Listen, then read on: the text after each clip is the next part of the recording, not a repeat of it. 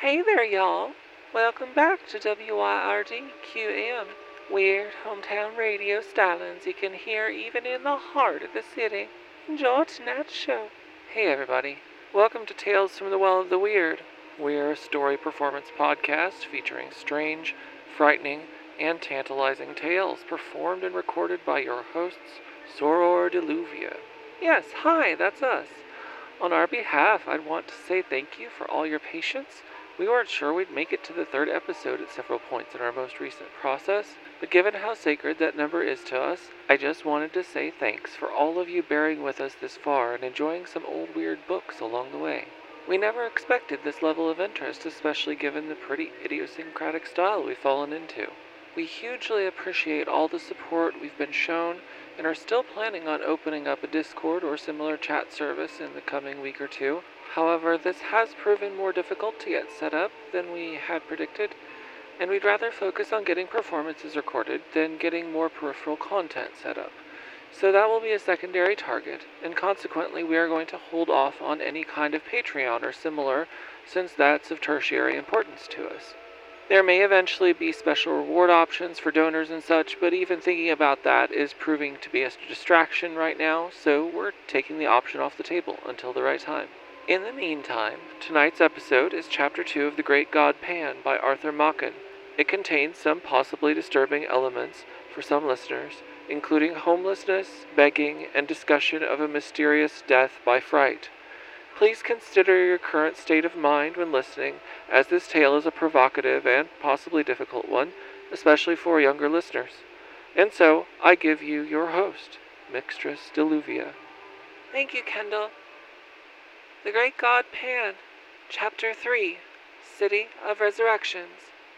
Herbert? Good God, is it possible?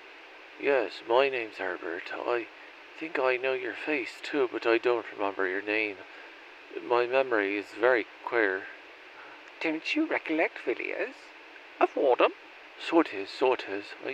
I beg your pardon, Villiers. I didn't think I was begging of an old college friend. Good night. My dear fellow, this haste is unnecessary. My rooms are close by, but we won't go there just yet. Suppose we walk up Shaftesbury Avenue a little way.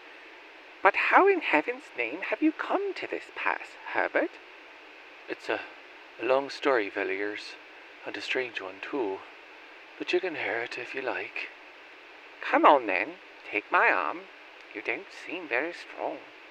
The ill-assorted pair moved slowly up Rupert Street, the one in dirty, evil-looking rags, and the other attired in the regulation uniform of a man about town, trim, glossy, and eminently well-to-do.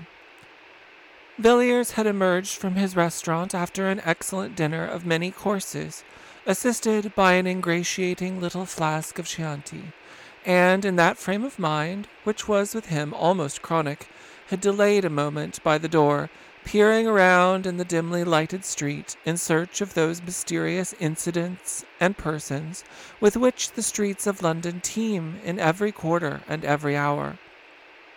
Villiers prided himself as a practised explorer of such obscure mazes and byways of London life, and in this unprofitable pursuit he displayed an assiduity which was worthy of more serious employment.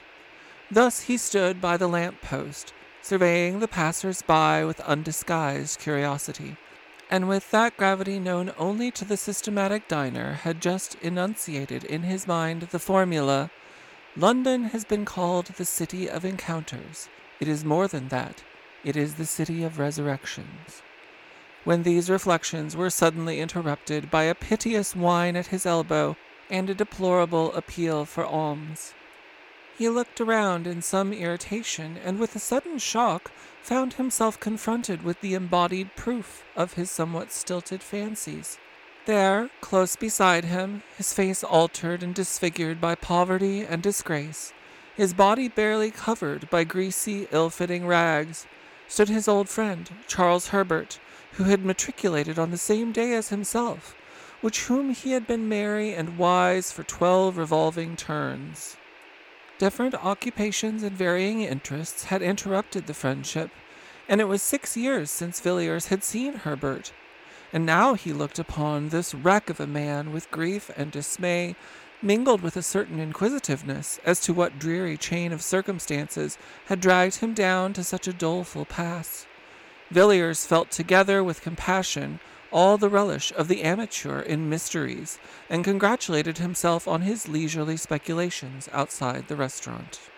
They walked on, in silence for some time, and more than one passer-by stared in astonishment at the unaccustomed spectacle of a well-dressed man with an unmistakable beggar hanging on to his arm, and, observing this, Villiers led the way to an obscure street in Soho.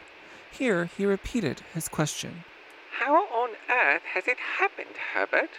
I always understood you would succeed to an excellent position in Dorsetshire. Did your father disinherit you? Surely not. No, Villiers, I came into all the property at my poor father's death. He died a year after I left Oxford. He was a very good father to me, and I mourned his death sincerely enough. But you know what young men are. A few months later I came up to town and went a good deal into society. Of course I had excellent introductions, and I managed to enjoy myself very much in a harmless sort of way. I played a little, certainly, but never for heavy stakes, and the few bets I made on races brought me in money. Only a few pounds, you know, but enough to pay for cigars and such petty pleasures. It was in my second season that the tide turned. Of course you have heard of my marriage? No, I never heard anything about it. Yes, I married Villiers. I met a girl the most wonderful and most strange beauty at the house of some people whom I know. I cannot tell you her age. I never knew it, but so far as I can guess, I should think she must have been about 19 when I made her acquaintance. My friends had come to know her at Florence. She told them she was an orphan, a child of an English father and an Italian mother. She charmed them as she charmed me. The first time I saw her was at an evening party.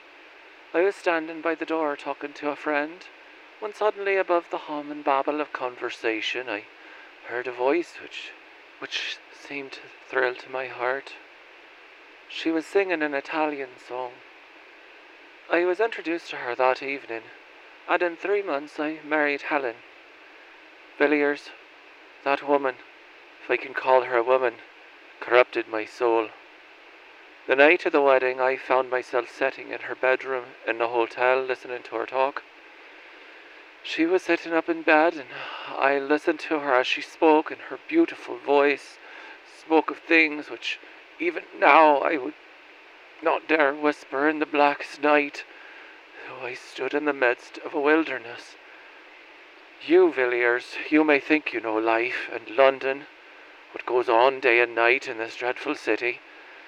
For all I can say, you may have heard the talk of the vilest, but I tell you, you have no conception of what I know. Not in your most fantastic, hideous dreams can you have imagined forth the faintest shadow of what I have heard and seen. Yes, seen. I have seen the incredible, such horrors that even I myself sometimes stop in the middle of the street and ask whether it is possible for a man to behold such things and live.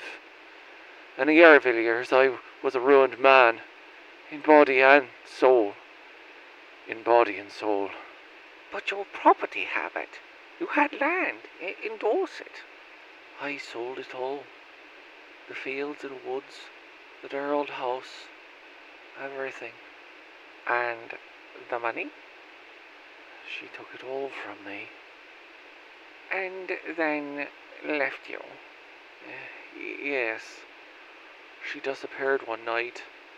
I don't know where she went, but I am sure if I saw her again, it would kill me. The rest of my story is of no interest. Sordid misery, that is all. You may think, Villiers, that I have exaggerated and talked for effect, but I have not told you half. I could tell you certain things which would convince you, but you would never know a happy day again. You would pass the rest of your lives as I passed mine, a haunted man, a man who has seen hell. Villiers took the unfortunate man to his rooms and gave him a meal. Herbert could eat little and scarcely touched the glass of wine set before him. He sat moody and silent by the fire, and seemed relieved when Villiers sent him away with a small present of money. "By the way, Herbert," said Villiers as they parted at the door, "what was your wife's name? You said Helen, I think. Helen what?"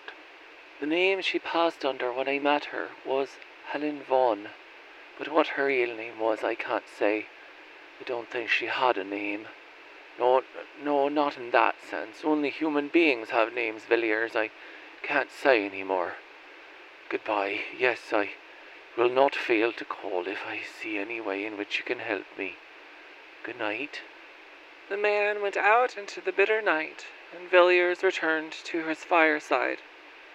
There was something about Herbert which shocked him inexpressibly. Not his poor rags, nor the marks which poverty had set upon his face, but rather an indefinite terror which hung about him like a mist. He had acknowledged that he himself was not devoid of blame. The woman, he had avowed, had corrupted him body and soul, and Villiers felt that this man, once his friend, had been an actor in scenes evil beyond the power of words. His story needed no confirmation. He himself was the embodied proof of it. Villiers mused curiously over the story he had heard, and wondered whether he had heard both the first and the last of it. "No, certainly not the last. Probably only the beginning. A case like this is like a nest of Chinese boxes. You open one after the other and find a quainter workmanship in every box. Most likely poor Herbert is merely one of the outside boxes. There are stranger ones to follow." Villiers could not take his mind away from Herbert and his story, which seemed to grow wilder as the night wore on. The fire seemed to burn low, and the chilly air of the morning crept into the room. Villiers got up with a glance over his shoulder and, shivering slightly, went to bed. A few days later, he saw at his club a gentleman of his acquaintance named Austin, who was famous for his intimate knowledge of London life, both in its tenebrous and luminous phases. Villiers, still full of his encounter in Soho and its consequences, thought Austin might possibly be able to shed some light on Herbert's story, and so, after some casual talk, he suddenly put in the question. "Do you happen to know anything of a man named Herbert? Charles Herbert?" Austin turned round sharply and stared at Villiers with some astonishment. "Charles Herbert? Weren't you in town 3 years ago? No? Then you have not heard of the Pole Street case? It caused a good deal of sensation at the time. What was the case? Well, a gentleman, a man of good position, was found dead, stark dead, in the area of a certain house in Pole Street, off Tottenham Court Road. Of course, the police did not make the discovery. If you happen to be sitting up all night and have a light in your window, the constable will ring the bell. But if you happen to be laying dead in somebody's area, you will be left alone. In this instance, as in many others, the alarm was raised by some kind of vagabond. I don't mean a common tramp or public house loafer, but a gentleman whose business or pleasure, or both, made him a spectator of the London streets at 5 o'clock in the morning. This individual was, as he said, going home. It did not appear whence or whither, and had occasion to pass through Pole Street between 4 and 5 a.m. Something or other caught his eye at number 20. He said, absurdly enough, that the house had the most unpleasant physiognomy he had ever observed, but, at any rate, he glanced down the area and was a good deal astonished to see a man lying on the stones, his limbs all huddled together and his face turned up. Our gentleman thought his face looked peculiarly ghastly, and so set off at a run in search of the nearest policeman. The constable was at first inclined to treat the matter lightly, suspecting common drunkenness. However, he came, and after looking at the man's face, changed his tone quickly enough. The early bird who had picked up this fine worm was sent off for a doctor, and the policeman rang and knocked at the door till a slatternly servant girl came down looking more than half asleep. The constable pointed out the contents of the area to the maid, who screamed loudly enough to wake up the street. But she knew nothing of the man, had never seen him at the house, and so forth. Meanwhile, the original discoverer had come back with the medical man, and the next thing was to get into the area. The gate was open, so the whole quartet stumped down the steps. The doctor hardly needed a moment's examination. He said the poor fellow had been dead for several hours, and it was then that the case began to get interesting. The dead man had not been robbed, and in one of his pockets were papers identifying him as, well, as a man of good family and means, a favourite in society, and nobody's enemy as far as could be known. I don't give his name, Villiers, because it has nothing to do with the story, and because it's no good raking up these affairs about the dead when there are no relations living. The next curious point was that the medical men couldn't agree as to how he met his death. There were some slight bruises on his shoulders, but they were so slight that it looked as if he had been pushed roughly out of the kitchen door, and not thrown over the railings from the street, or even dragged down the steps. But there were positively no other marks of violence about him, certainly none that would account for his death. And when they came to the autopsy, there wasn't a trace of poison of any kind. Of course, the police wanted to know all about the people at number 20, and here again, so I have heard from private sources, one or two other very curious points came out. It appears that the occupants of the house were a Mr. and Mrs. Charles Herbert. He was said to be a landed proprietor, though it struck most people that Paul Street was not exactly the place to look for country gentry. As for Mrs. Herbert, nobody seemed to know who or what she was, and between ourselves, I fancy the divers after her history found themselves in rather strange waters. Of course, they both denied knowing anything about the deceased, and in default of any evidence against them, they were discharged. But some very odd things came out about them. Though it was between 5 and 6 in the morning when the dead man was removed, a large crowd had collected, and several of the neighbours ran to see what was going on. They were pretty free with their comments, by all accounts, and from these it appeared that number 20 was in very bad odour on Paul Street. The detectives tried to trace down these rumours to some solid foundation of fact, but could not get hold of anything. People shook their heads and raised their eyebrows, and thought the Herberts rather queer, would rather not be seen going into the house, and so on, but there was nothing tangible. The authorities were morally certain the man met his death in some way or another in the house and was thrown out the kitchen door, but they couldn't prove it, and the absence of any indications of violence or poisoning left them helpless. An odd case, wasn't it? But curiously enough, there's something more that I haven't told you. I happen to know one of the doctors who was consulted as to the cause of death, and some time after the inquest I met him, and asked him about it. "Do you really mean to tell me," I said, "that you were baffled by the case, that you actually don't know what the man died of?" "Pardon me," he replied, "I know perfectly well what caused death. Blank died of fright, of sheer awful terror. I never saw features so hideously contorted in the entire course of my practice, and I have seen the faces of a whole host of dead." The doctor was usually a cool customer enough, and a certain vehemence in his manner struck me, but I couldn't get anything more out of him. I suppose the Treasury didn't see their way to prosecuting the Herberts for frightening a man to death. At any rate, nothing was done, and the case dropped out of men's minds. Do you happen to know anything of Herbert? "Well, he was an old college friend of mine." "You don't say so. Have you ever seen his wife?" "No, I haven't. I've lost sight of Herbert for many years." "It's queer, isn't it?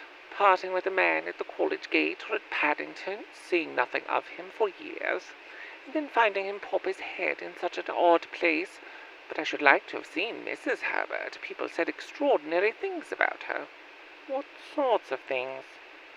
Well, I hardly know how to tell you.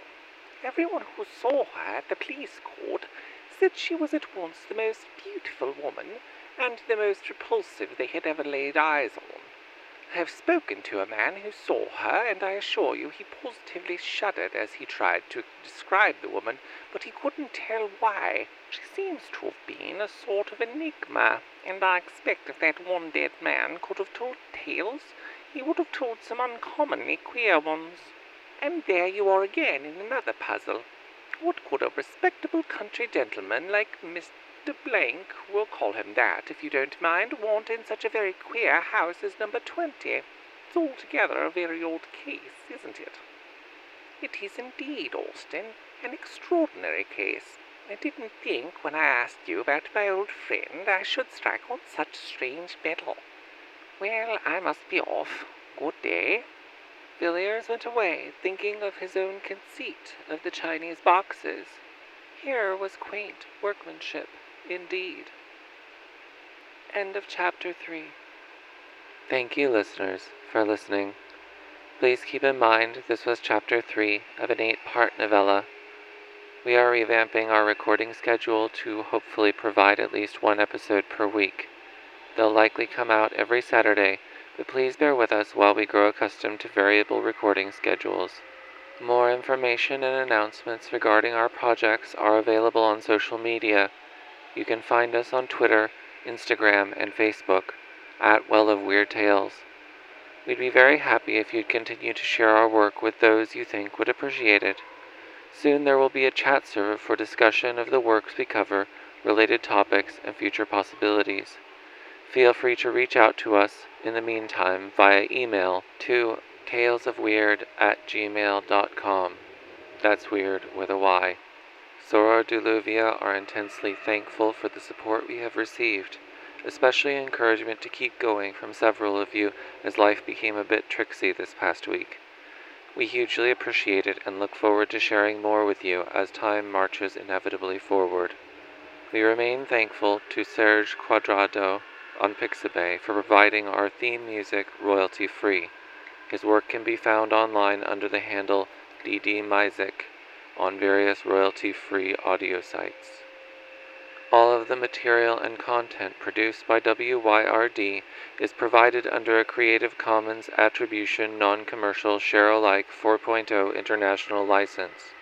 If you are a small creator who would like to use any of this material for commercial purposes, please simply send us an email and we'll probably not only share but also promote your material. Thank you so much for listening with us. Good night. Hope y'all just absolutely adore tonight's show, folks. Thanks for tuning them ear dials to WYRD QM. Sweet dreams, weirdly, and toodaloo.